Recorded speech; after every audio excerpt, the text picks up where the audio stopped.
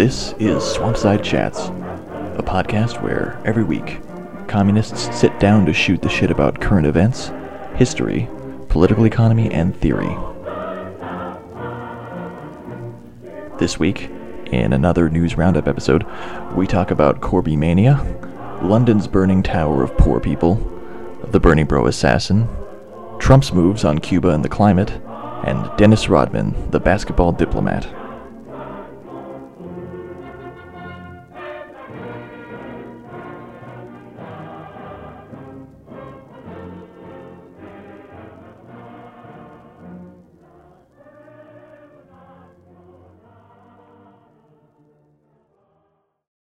I'm Jake. I'm with Communist League Tampa, and joining me tonight is Donald.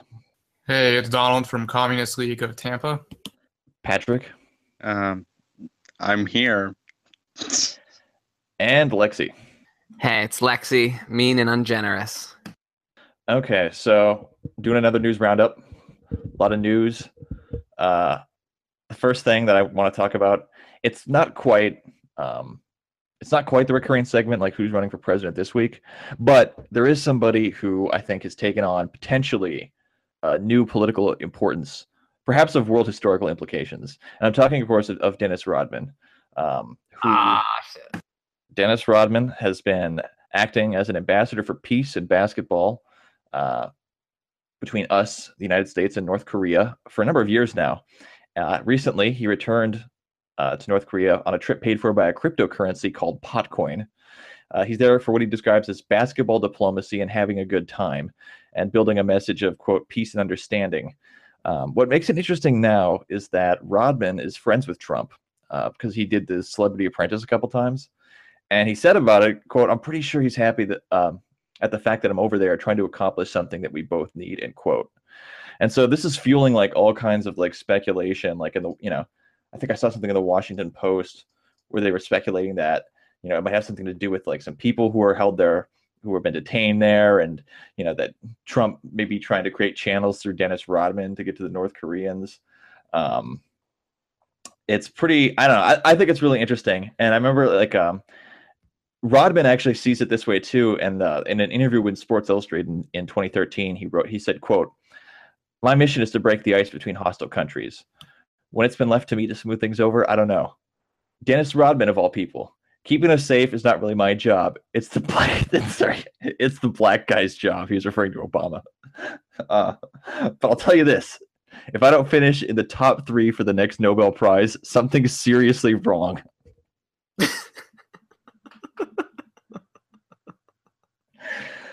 don't know. I mean, I just think it's so telling, I feel like, of this moment where, because I actually think that I actually could see Trump like turning to Dennis Rodman in some capacity as like a way to. I mean, I don't think the Washington Post is completely crazy to float that out there. I mean, there is the question of just what's going to happen in North Korea, because it's just such a. There's no state like it. It's truly a state that is isolated from any kind of market or cultural exchange, and it is just such an isolated society. And you can just imagine, the chaos that would ensue if there was to be a regime change, Yeah, I'm really trying to think, like, what is the end game? Because, I mean, it feels like a situation that just can't go on forever. Like, what is the end game for the North Korean elites? I mean, it seems like, I don't know, it seems like it'd be really cheap to just kind of buy them out. But, the whole situation there is so, like, hyper ideological, and it's so based on like this questionable concentration of authority that I just don't see what the exit strategy is for any of this, Well, there's a very strong ethno-nationalism in North Korea, and a very strong emphasis on Korean traditions and Korean culture. And so I think that's a lot of the ideology that kind of drives them, I think. It's unlikely for there to be an Et tu, Brute situation where there's like a military coup. That just wouldn't probably be acceptable. Well, isn't there basically a military coup as it stands? Like it's basically like an alliance of like the bureaucracy and military running the entire thing. I mean, it's almost pretty much I mean, maybe there would be like a I don't. I honestly don't know like where a change in power would come from, but it's hard to say because the society is so insular. It's really hard to know like what kind of social dynamics are at play there. One would imagine it's more like a East German state or something where a lot of the dissent has been like managed away, more or less. But what's weird about it is that unlike East Germany, there's no broader context of like the Eastern Bloc. It's just like this weird outlier that's like just kind of sitting there. China is basically marketized. Russia, the Soviet Union doesn't exist anymore, and it's just kind of like this weird holdout that, because it doesn't have like the same geopolitical context at all. It's really bizarre. Yeah, and they've basically given up completely on the ML ideology and have reverted, like I said, to this Juche nationalist idea. Self-reliance. Yeah, and then if it kind of, Trump-North Korea alliance makes kind of sense, like they're both into economic nationalism. Yeah, but I think maybe what's going on is like, I don't know, Trump wants to use Dennis Rodman to kind of introduce like China-style reforms, if that makes sense, without sacrificing the monopoly of the ruling party. Like just the idea of Rodman alone, just being like Deng. I can't actually pronounce the guy's name. Deng Xiaoping. Yeah, being like just slipping it in, just slipping in economic reforms somehow. Like he's going to be their Gorbachev. They're Jeffrey Sachs. Yeah, they're Jeffrey Sachs. I mean, Trump might be a little shock therapy. It's such an interesting relationship seeing like this D-list country and like this D-list celebrity sort of using each other, for like, because I was watching this documentary about one of Dennis Rodman's visits there, and they had like this Harlem Globetrotters basketball game, and I don't know if any of you have ever been to like a Harlem Globetrotters basketball game, but it's a pretty like low level affair, like they have it in like a medium sized, like college basketball arena, that probably won't even be completely filled. But when Dennis Rodman brought the Harlem Globetrotters there, it was like a major state event. Like it was probably like the biggest state event that they've, public event that they've had in a while, like in North Korea. And it was this huge lavish affair. And so it's like, for them, like the Harlem Globetrotters is almost as big as like the Olympics or something, which kind of, I think, says something about just how sort of deprived and how desperate, that regime is for any like ounce of prestige that they can possibly get. Like, I feel like Kathy Griffin would be greeted like a, the guy like the Pope or something if she went over there. Well, I think the Globetrotters are really getting their due in North Korea because they always beat the Washington Generals, and there's something objectively anti-imperialist about defeating the Washington Generals. Yeah, that's true. That's true. I didn't even think of that. Which, by the way, they did not bring the Washington Generals to North Korea. I don't know if you noticed that. I think even Vice knew that would have been a bad move. Yeah, well, I don't think the Washington Generals are actually the team that the Globetrotters play anymore. What? I think it's something else. I could be wrong. I mean, the last I saw them decades ago, but they weren't playing the Washington Generals. Are they playing like the Brooklyn Cultural Marxists now or something? Yeah, I wish.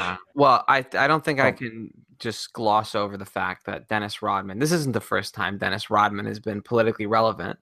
So like Leslie Feinberg, who wrote I think it's Transgender Liberation, who's a communist, whose last words were "Remember me as a revolutionary communist." She was I don't remember I'm pronouns. pretty sure they were in the World Workers Party. Yeah, Worker World Party. They had a very interesting, complicated pronoun system that I can't do respect to right now. But the point is that they wrote a book called Transgender Warriors, Making History from Joan of Arc to Dennis Rodman. And this is that was probably the first time I really looked at Dennis Rodman as politically relevant. Dennis Rodman was on the cutting edge. I mean, part of the reason I guess maybe this story tickled me so much is because like I remember Dennis Rodman. Like my dad was a Chicago Bulls fan, and he played defense for them. And his like exceptional skill was getting rebounds. Like he was like the top rebound guy in the league for many times. But he was also known more for his antics, where he would like headbutt referees, and he'd dye his hair a different color every week. And most famously, he once promoted a book of his by wearing a wedding dress, announcing he was bisexual and saying that he was going to marry himself. And this is in the 90s. Oh yeah. Yeah. And so I didn't think, I mean, at the time a lot of people kind of wrote it off as like a transparent publicity stunt, like, because, he seemed like he was trying a little hard, but I think, there's retrospectively, history has judged him well. Whether it will judge him well in this North Korea affair, time will tell. But honestly, I think there are worse people to be handling nuclear negotiations right now, especially with the Trump administration in power. So, yeah, Dennis Rodman is, in many ways, he may have been known for rebounds in basketball, but he's very much the vanguard of the dunk in international diplomacy and gender abolition. So, 3 cheers for Chairman Dennis Rodman, the Deng Xiaoping of North Korea. I got sucked in, I followed the French elections a little bit when that was happening, and I got sucked into that. And I got sucked into the watching the English stuff, once Jeremy Corbyn basically pulled up that big upset. Yeah. For those who, I'm sure if you're listening to this thing, you know who he is, but just to review. Jezza done it. He was he was a longtime far-left backbencher who, since 2015, has been the elected leader of the Labour Party and broadly dismissed as unviable by pretty much every commentator and many of the professional strata within his own party. And there was a snap election that was widely expected that Labour would get decimated, perhaps even annihilated, but they actually made gains, the most that they made in an election since 1945. And in the United States, the Bernie-crat left has been going nuts about this. And, many people have been salivating at the prospect of May's coalition dissolving because, she formed it with, I think, the Democratic Unionist Party, which is like this hardcore conservative Protestant Irish party. That's basically like the party of apartheid, essentially, in Ireland. And, it could potentially break down the treaties that exist in Ireland, having these people forming a government. So the whole thing is super, super unstable. But many on the Bernie-crat left are salivating on this idea that there'll be another election soon and Corbyn will be prime minister. What concerns me, though, is that I haven't really heard much talk of, any real consideration of what happens when he wins or if he wins. And some of this is like a byproduct of the fact that the left is so far from any kind of real power that it's almost not even a question worth considering. But, in many ways, I think it's actually extremely important and something that I've not heard remarked a lot upon. So I thought maybe we could talk about that for a little bit. Like what, I think, because I think getting elected right now in England would basically be a poisoned chalice. But I don't know. What say you guys? All right. I think that if Corbyn becomes prime minister, it would probably be the worst move that he could make right now. The situation he's in right now is a lot more amenable for him than if he were to become prime minister, because he's going to have to, manage Brexit negotiation. He's probably going to have to deal with capital flight, economic crises and shit. So, I mean, we've talked before about, what happens when leftist parties try to administer capitalism. And I don't think that it would work out very well for him, unfortunately. I mean, I think really this is the best position for Labour to be in if it wants to be a party of opposition that builds a kind of working class opposition to austerity or whatever. And it's also the best position the Labour Party could be in if communists wanted to do entryism into it, which is, I don't know, a controversial idea, but I don't necessarily rule it out. Yeah, as far as the Labour Party goes, one can't just like abandon the analysis that one's been building up just because the left gets kind of close to power. I feel like the left gets super libidinal and super hot and starts to put all of its book learning aside when it gets close to that button. And the fact is that attaching oneself to the executive of the capitalist state is going to mean executing capitalism. And I think one can see the inevitable logic of this kind of social democratic strategy unfolding. Ironically, in Novara Media is a sort of libertarian communist podcast that I've admired for a while, and Aaron Bastani is the more kind of electorally minded half of the kind of founding team, and recently was sort of defending Labor's campaign promise to add more police to the streets. Now, of course, one wants to not dismiss people's concerns about the streets being unsafe, but the entire critique of the police state is difficult to prosecute in the public eye when the proletariat is hungry and at times eating itself alive, and police are rightly or wrongly thought of as interlocutors to defend the proletariat from itself. I mean, of course I don't buy this, but there's a certain logic to it that if you get voted in, or if you're even just playing armchair politics, or even going out there and knocking on doors and doing some work that I actually think is admirable, you're going to get sucked into defending what executive would come out of that. Yeah, exactly. You're gonna have to carry water for this. And I've seen so many people who are just like, yeah, fuck the police, like turn around and kind of like cynically defend like this maneuver. Oh, it's a tactical maneuver that they can get the other person on to score points or whatever. But like that's the problem with this. It's like, for building working class political power, getting elected is not an end in and of itself. It's a means to an end. And that's something that often gets lost because this is why you actually have to have like an actual plan to transition out of capitalist society, because you're going to need, from that plan, you can begin to understand what sort of tools you'll need to implement it. And then you could seek power appropriately on that basis. Now, I mean, I was as heartened by this as anybody. I mean, when I first heard about it, yeah. I was pleasantly surprised, put a little spring in my step that day.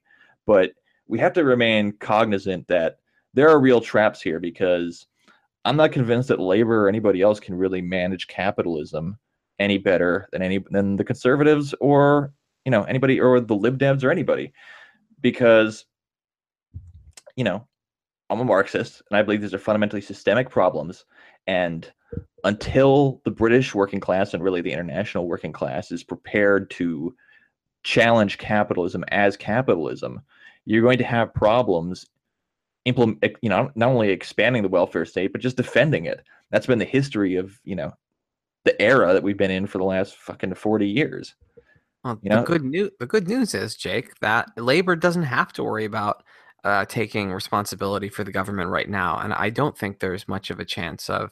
Honestly, I think probably what's going to happen is similar to the Tory Lib Dem situation, where it's going to drag out in a catastrophic kind of ham-fisted, no pun intended, fashion, and be kind of a political disaster that thoroughly besmirches the honor of the Tories and their coalition partner, and sets up Labor. Now it's going to be a problem when Labor actually takes the reins of power down the road, but for now, and although I respect people that went hard for Corbyn and yada yada, I don't think that they can honestly make the same kind of critique that sort of a communist that's kind of trying to use the Labor Party can make this critique of it's actually good that Corbyn didn't win. He just undermined the hell out of the Theresa May's project. He proved the Blairites wrong, and now he's in a good place to be in opposition.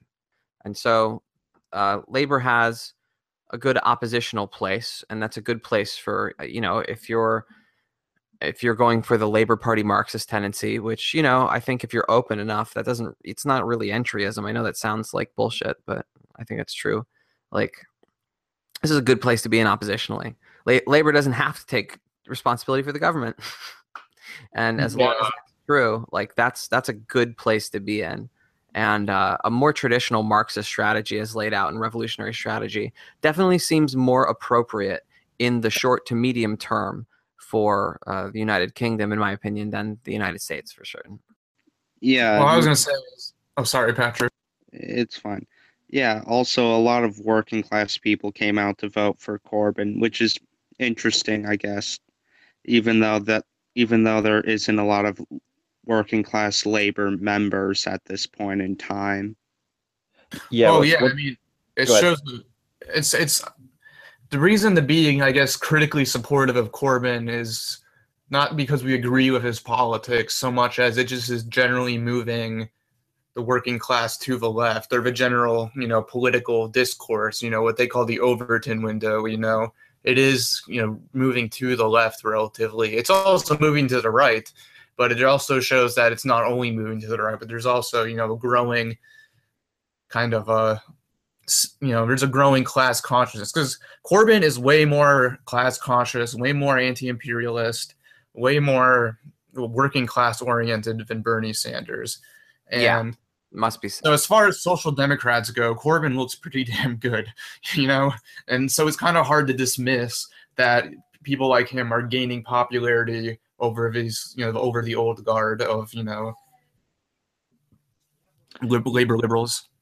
Like, it does show that there is a desire for an alternative. Yeah, old guard. It wasn't even the old guard. This is new labor. This is like them getting over the third way kind of Blairite phase of the Labor Party. I mean, this is really what I think. This is a definitive break at this point, because they're trying to protect their positions against, Corbyn.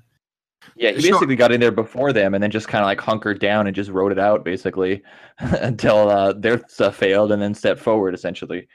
So in many ways, he's even kind of a throwback, really, in a lot of ways. Right. That's crucial. Even though, honestly, like in terms of person, Corbyn is probably the most radical Labor prime minister, head of Labor Party, to stand. Like, Labor was never the Marxist party. Like, Corbyn is some kind of extremely soft, like Lassallean, socialist. Like, it's maybe I'm just hallucinating because of what a desert we're in. But it does seem like Corbyn, even compared to, traditional labor heads, is significantly to the left. Yeah. I mean, one thing, though, that I'm not hearing a lot of people talking about is Syriza.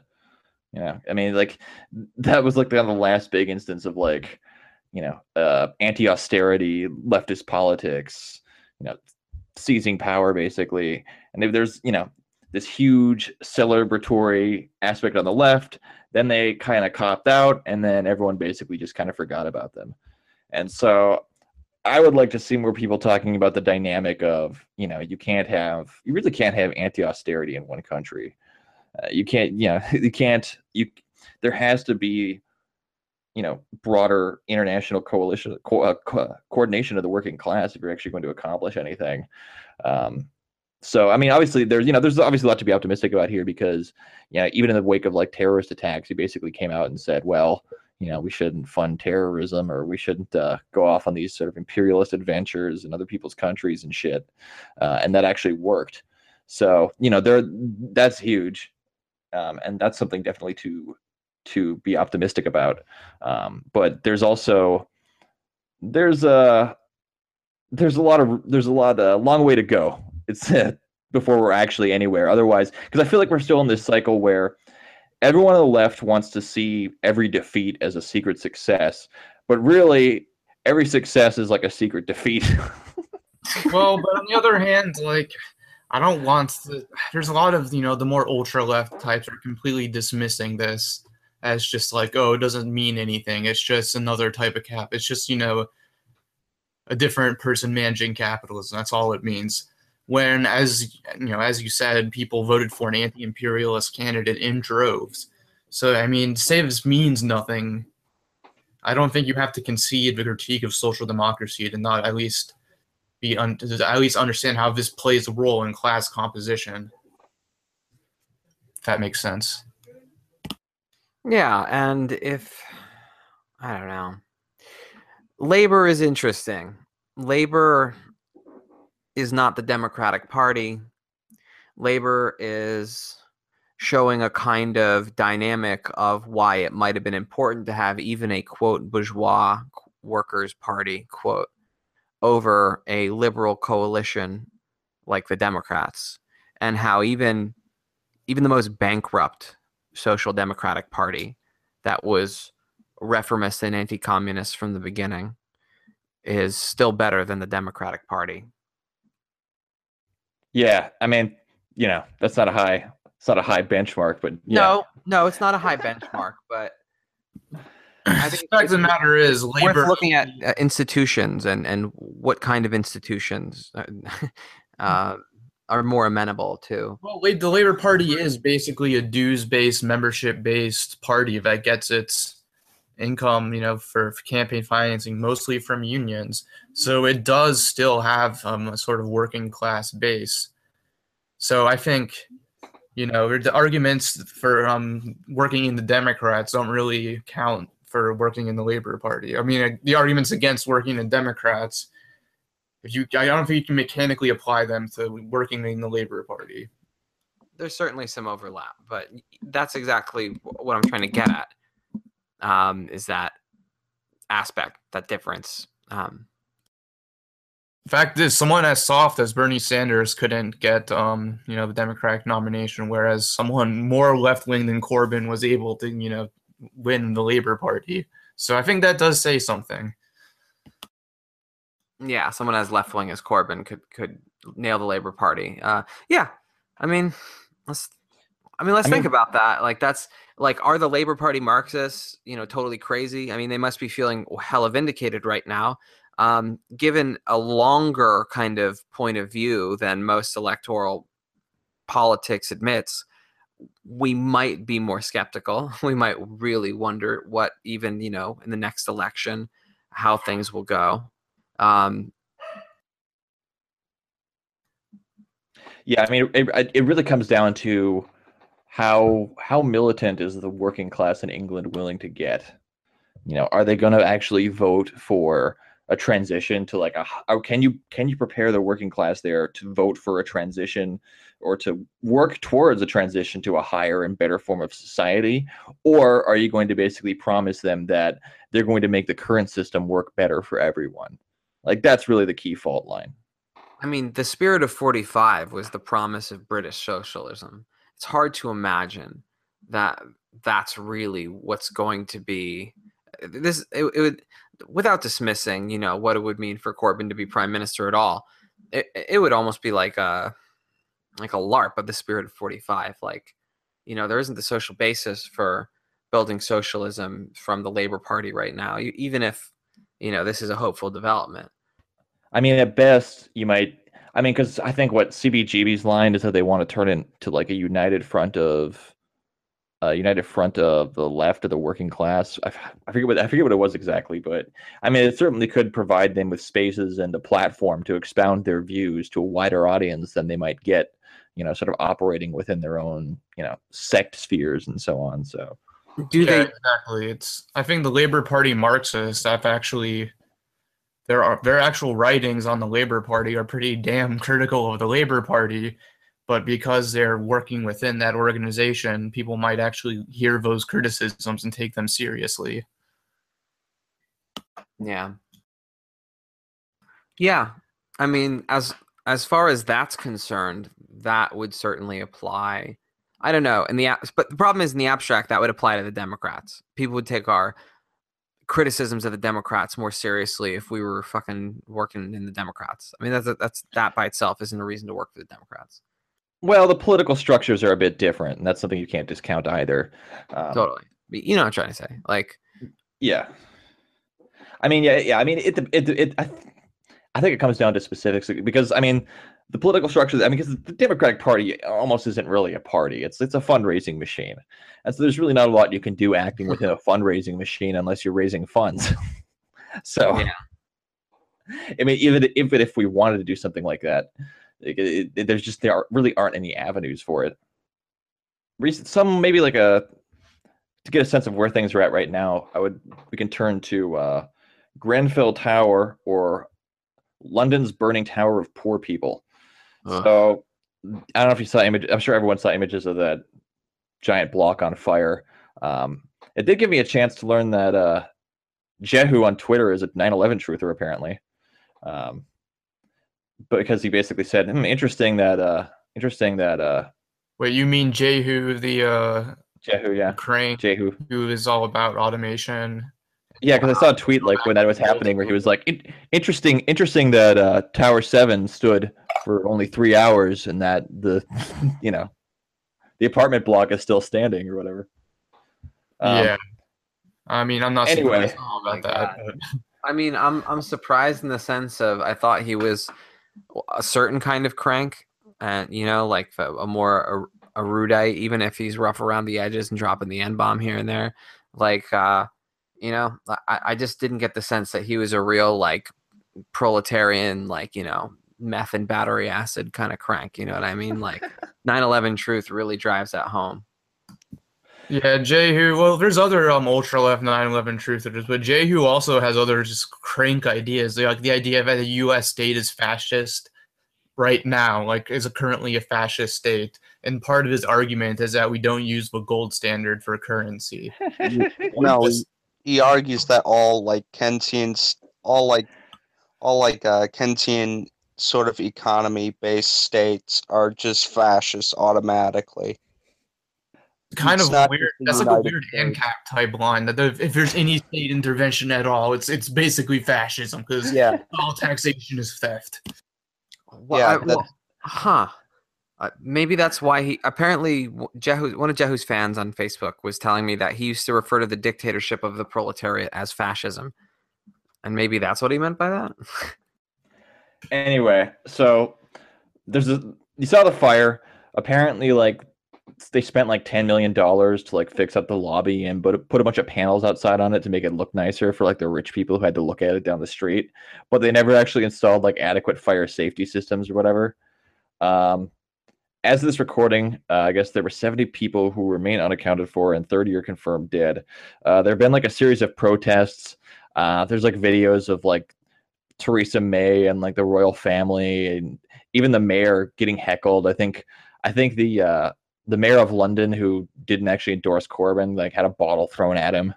It's people are pissed. And one thing that Corbyn did that actually kind of made me respect him more was suggested that the houses that like rich people live in that they don't live in, that they own, should just be requisitioned, and people from the apartment complex should be put in them. Yeah. Just the fact he used the word requisition, because that's what the Bolsheviks did to the petty bourgeois. Peasants or whatever, they requisitioned their excess grain. So I don't know. It's just kind of Bolshevik sounding, which makes me happy. Yeah, I mean, this is just another thing too that's like symptomatic of the real estate market run amok, essentially, where it's like they spend all the like literally like the 10 million was spent to fix the outside of it, but like inside of it they don't even have like proper like fire safety systems. I mean, it really is an outcome of like what happens when the real estate market is completely subsumed to private profit and public expenditures are completely minimized, which I think that goes a long way towards explaining gentrification and the increasing shittiness and cost of like living conditions and all that shit.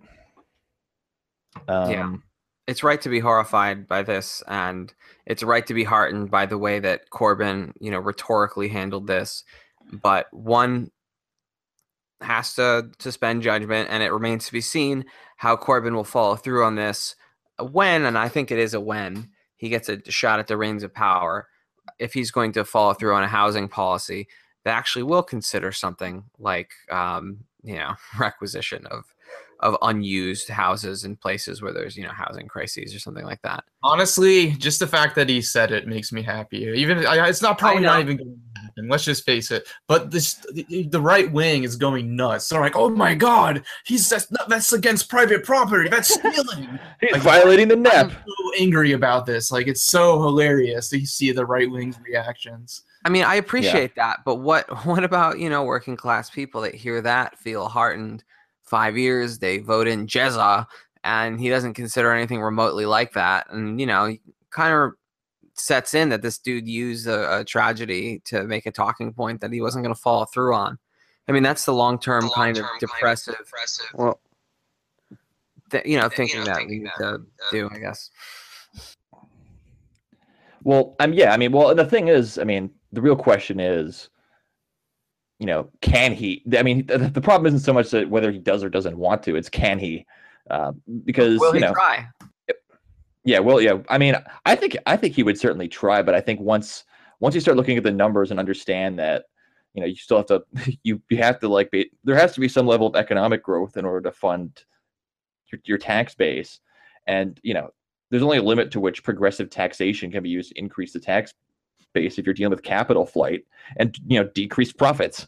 So within capitalism, there are limits to the extent to which even if you went through with requisitions, you could actually raise the living standards of people within the working class, and that's kind of the truth that the neoliberals have in terms of their political program, is that we exist within capitalism, and then you basically need to find ways to increase profits, and to do that, that's probably going to mean cutting social services and finding ways to get more money into investment, and hence the politics of the last 40 years. So it's there's such deep that's the trap, is that there's such deeper underlying forces at work here that I don't know if even people who are on the Bernie-crat left or the Labor left in England are really prepared to reckon with it in a fundamental way. But anyway, none of us are. I mean, Mike McNair just needs to be he just needs to be Jeremy's strategy assistant, and he'll explain to him why he just needs to stay as an opposition party and build up support. He needs to be his Steve Bannon. Yeah, you took the words out of my mouth. But really, if Mike McNair became Jez's Steve Bannon, McNair's strategy is that you need to get rid of the nationalist and reformist right.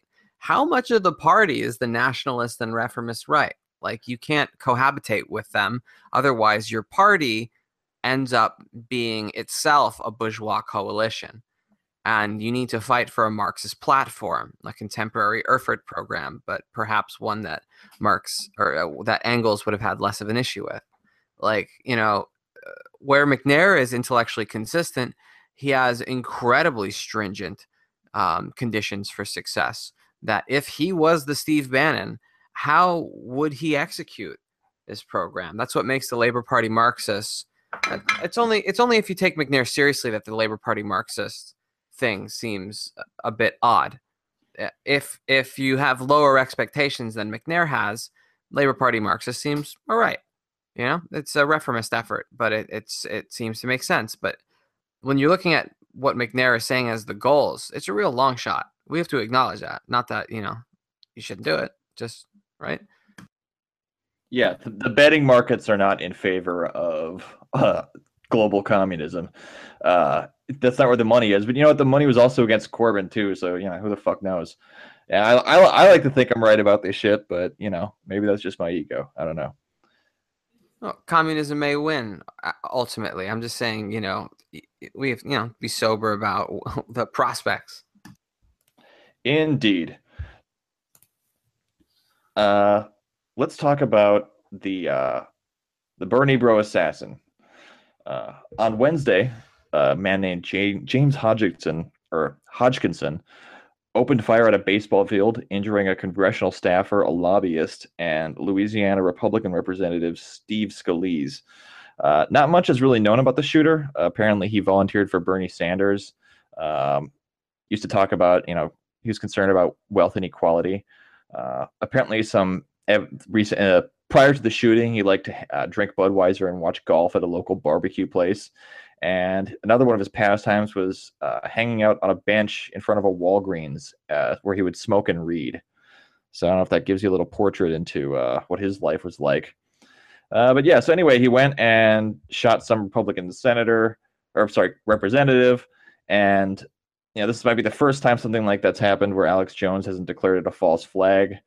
And apparently it also inspired Ted Nugent to moderate some of his rhetoric. I don't know. Did anyone have any thoughts on this? Or yeah.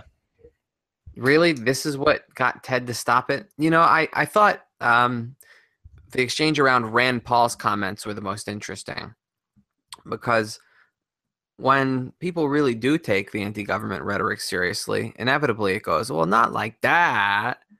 Like even right. Even one of the fucking few times that there's a stopped clock and conservatives are right is that these liberals are calling the Republicans Nazis and fascists. Then somebody shoots a fascist and says, "Where's my Medal of Honor?" Well, yeah, exactly. I mean, I don't know. Hodgkinson did nothing wrong is my is my take on this. I mean, come on, I'm not gonna fucking cry for this Republican asshole. And I'm also just equating it with like Islamic terror, like some people have been on the left, is ridiculous. It's not Islamist terror. We're targeting random civilians for being apostates. It was a target on someone whose policies probably have definitely have gotten people killed. So it's really hard for me to join in with the bourgeois media chorus of well, this guy is so bad, we need more gun control, blah blah blah. This is why all this terrorism, left-wing terrorism is bad too. I mean, and yeah, it's a stupid strategy. It doesn't work, but at the same time... Let's talk about the strategy, though. That's the thing we need to make, because it's not about the moral condemnation. That's not the point. And yeah, we shouldn't join in the moral condemnation, because... No, we should not join in on the moral condemnation, but that doesn't mean we go whole hog and make a strategic confirmation that, yes, go the Dorner route. The Dorner method, like... Start spraying some cops and good things will happen. Because I don't know, there's a very confrontational strand of liberalism or radicalism, broadly defined, that's kind of been out there.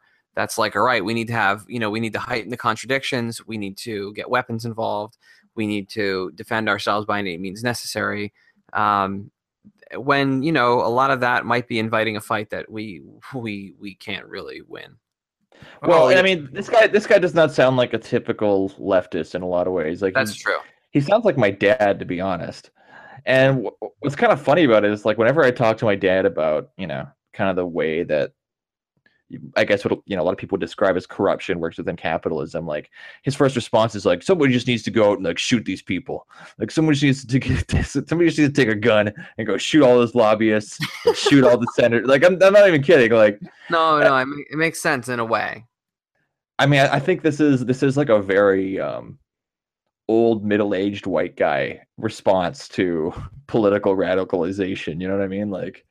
I mean, and just reading about his life a little bit, what they describe it like, he literally hangs out at a bench in front of Walgreens. Like it's like the saddest thing I've ever heard. Like this is like an extremely alienated existence that fuels this kind of shit. I think that often doesn't really get talked about. People turn to extremism. And usually because they live in a deeply like alienated society and they don't really have any outlets for their frustrations or desires. So anyway, I don't know, that's actually what stuck out to me more than anything else. It just kind of reminds me of like talking to like older white guys about like the first thing they say is like, yeah, somebody just needs to go shoot these people. Yeah, I mean, I've talked to friends about politics, and the first thing they say is, I just want to hang them all, just like kill every politician, and then kill their children as well. Like, it's like kind of the basic, they just want revanchism on these assholes who are fucking everyone over. And when you have no mass party or like real labor movement or political movement of any kind that's structured and institutionalized that you can participate in, you feel like, what? Fuck it. I'm going to go kill some Republican senator. Why not? Nothing else is going to do anything. Everything else failed. Wasn't there a lot of like revanchist like assassinations like in Russia prior to the revolution and stuff like that? The Narodnik phenomenon. That was basically the strategy of the anti-Tsar movement, was middle-class intellectuals would go commit terrorist acts and try to get the peasants to join them, like Bakunin influence. And the idea was like, you'll take out some special certain landlords and the peasants will be inspired to uprise and bring back the peasant commune. Very Maoist-y, actually. Yeah, it's the strategy of the Narodniks, the populace, who were disappointed with their attempts to go to the people and do consciousness raising, and decided, you know what, let's just circumvent consciousness raising. I'm sure if I just took out the Tsar, everyone would be psyched. Let me try that. Which actually has its own expression in American history when someone who was quoted as saying, I am a real Karl Marxist. Someone who went to the Soviet Union, was disappointed and moved back, ended up shooting President Kennedy. I mean, if you believe the lies, yeah. I mean, if you believe the official story, if you believe that bedtime story. Yeah, if you're woke to the Oliver Stone bong load truth, then disregard. Did anyone see Putin, when he was talking to Megyn Kelly, actually float out the idea that Kennedy was killed by like intelligence services in the U.S.? Did anyone catch that? No, I'm not even kidding. I need to still watch those. Yeah, I watched like the truncated version of it. It was amazing. Like he was like trolling on like a high level. It was amazing. I'm also looking, honestly, like everyone's shitting on her right now for some reason, but like she's got that Alex Jones interview coming out too. Like it's supposed to come out like on Sunday. Yeah, and yeah, I guess I saw like the preview for it, and at one point, like the preview ends with Alex Jones like asking her like why the mainstream media isn't talking about human-animal hybrids that they've been developing for 30 years. It's gonna be great. God. Yes, this is great. You know what? This is the kind of open conversation that we need to have. It's weird that Alex Jones doesn't think Sandy Hook happened, and it's pretty fucked up.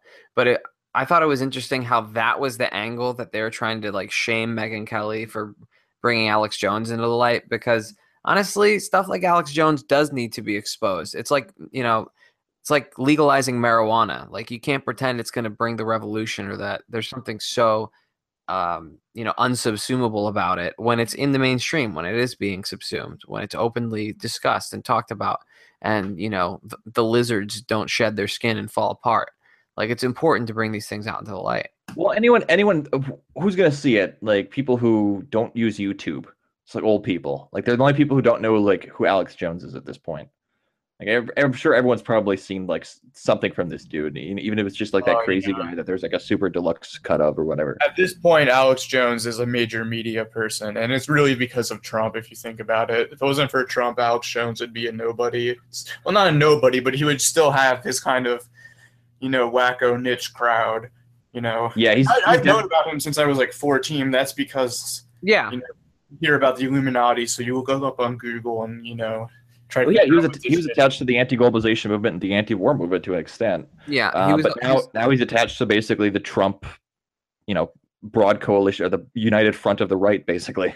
Yeah, which is funny because the anti-war movement almost was like this weird united front between the right and the left. You had like paleocons and libertarians on the right, and then tankies and just left liberals on the left being the dominant tendencies. So it was like almost this weird, not necessarily red-brown, but just a kind of left-right alliance against the war, which was Speaking of Trump, I think we got a couple points to hit on him, and then we'll close this out. Just today, he unveiled in Miami his grand Cuba policy, which is basically means no private flights to Cuba anymore. There'll be no businesses can work with military or intelligence services over there, which will restrict some of the economic interaction to an extent. But actually, like a lot of stuff from the Obama stuff will stay the same. He just gets to kind of bring back like the hardline rhetoric where it's like, oh, shame on you, Cuba, for being Cuba, that fucks up my plan to go to Cuba. Yeah, I want to go to Cuba. I knew Trump was going to fuck up Cuba somehow. He's either going to turn it into a big Trump Tower, or he was going to think we can't visit. Like either way, he fucked it up. So fuck Trump. Fuck. Yeah, I think we missed our window on that one. Yeah. See, another reason we should have voted for Hillary Clinton. Now we can't go to Cuba. Could have gotten the UFO files. We could have gotten to go to Cuba. Yeah. I'm sorry, the Democrats. Yeah. I mean, if they the thing is though, if she ran on cheap flights to Cuba and released UFO files, I think people would have been excited to vote for her, but they did, which we didn't. That's on her. Yeah. And then one thing I think we had a news roundup after this happened. We never talked about it. Was Trump pulling out of the Paris Climate Agreement, which was greeted with a lot of doom rejoinders on the left, and we're fucked now, and this and that. And let's see. Yeah. So anyway, but the thing about that is, though, I mean, it just kind of shows like any reform to climate change would have to be so extensive that there was like no going back on it in order for it to like stick in capitalist society. Yeah. I didn't even think the Paris Agreement was really that binding. Like, it wasn't. Strong agreement at all. And I think that was how like Jared Kushner and Ivanka Trump was trying to sell it to Daddy Warbucks. Should we wrap this up, or? Yeah, let's wrap it up. Should we just leave it off there? I don't really have anything else to talk about, really. I mean, I guess we had like the list of the anti-Roma stuff, but I don't really know that much about it. I don't know if I really have anything to say. I don't really even know what's going on in Greece, to be honest. No, I don't know what's going on. Mean and ungenerous. I mean, I don't even have that much to say about that. Yeah. Yeah, it's fucked up. I wish there was like more follow-up writings on how the like terrain has shifted in Greece politically. I mean, I guess Syriza is basically locked in there because they're in there for that parliamentary cycle. And I think the anarchists are continuing trying to, organize counterpower. I don't know what the fascists are up to. Sure just winning. Winning. Yeah, I don't know.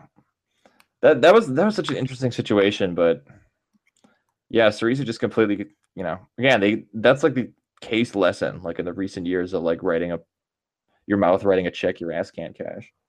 Yeah, I mean, God, what a series of self-inflicted wounds. Syriza, good old Syriza. The thing is that the people that are talking about it are the ultra left, are the communizers. They're talking about Syriza. They got Syriza on the brain. Yeah. And you know what? Like, if like maybe they're wrong in some of the finer details, but in the broadest strokes, the ultra lefts are right about these electoral efforts. Yeah, like one has to retain the radical critique of reformism. Yeah, I mean, it's interesting. It's kind of like the failure of social democracy. Like original social democracy was that they didn't pull the trigger when things got hot, you know. And so in that sense, they were basically kind of like it seems like the Bolshevik Party did a much better job of keeping up with the workers, because when the workers started to basically pull away from the political representatives that existed in Russia at the time, and it seems like the German Social Democrats weren't as good at that, and that left them open to essentially like the National Socialist hucksters being able to make a pitch to the workers, and Hitler could pitch himself as the German Lenin essentially. To people who weren't particularly informed about those things, and that would and so like in 1917 to 1920 whatever, like the German Social Democratic Party is definitely a counter-revolutionary force almost in a way. But prior to that, like building up class power to get to the point where you're in like a high revolutionary situation, it's a little bit different, even if their politics are the same in both cases.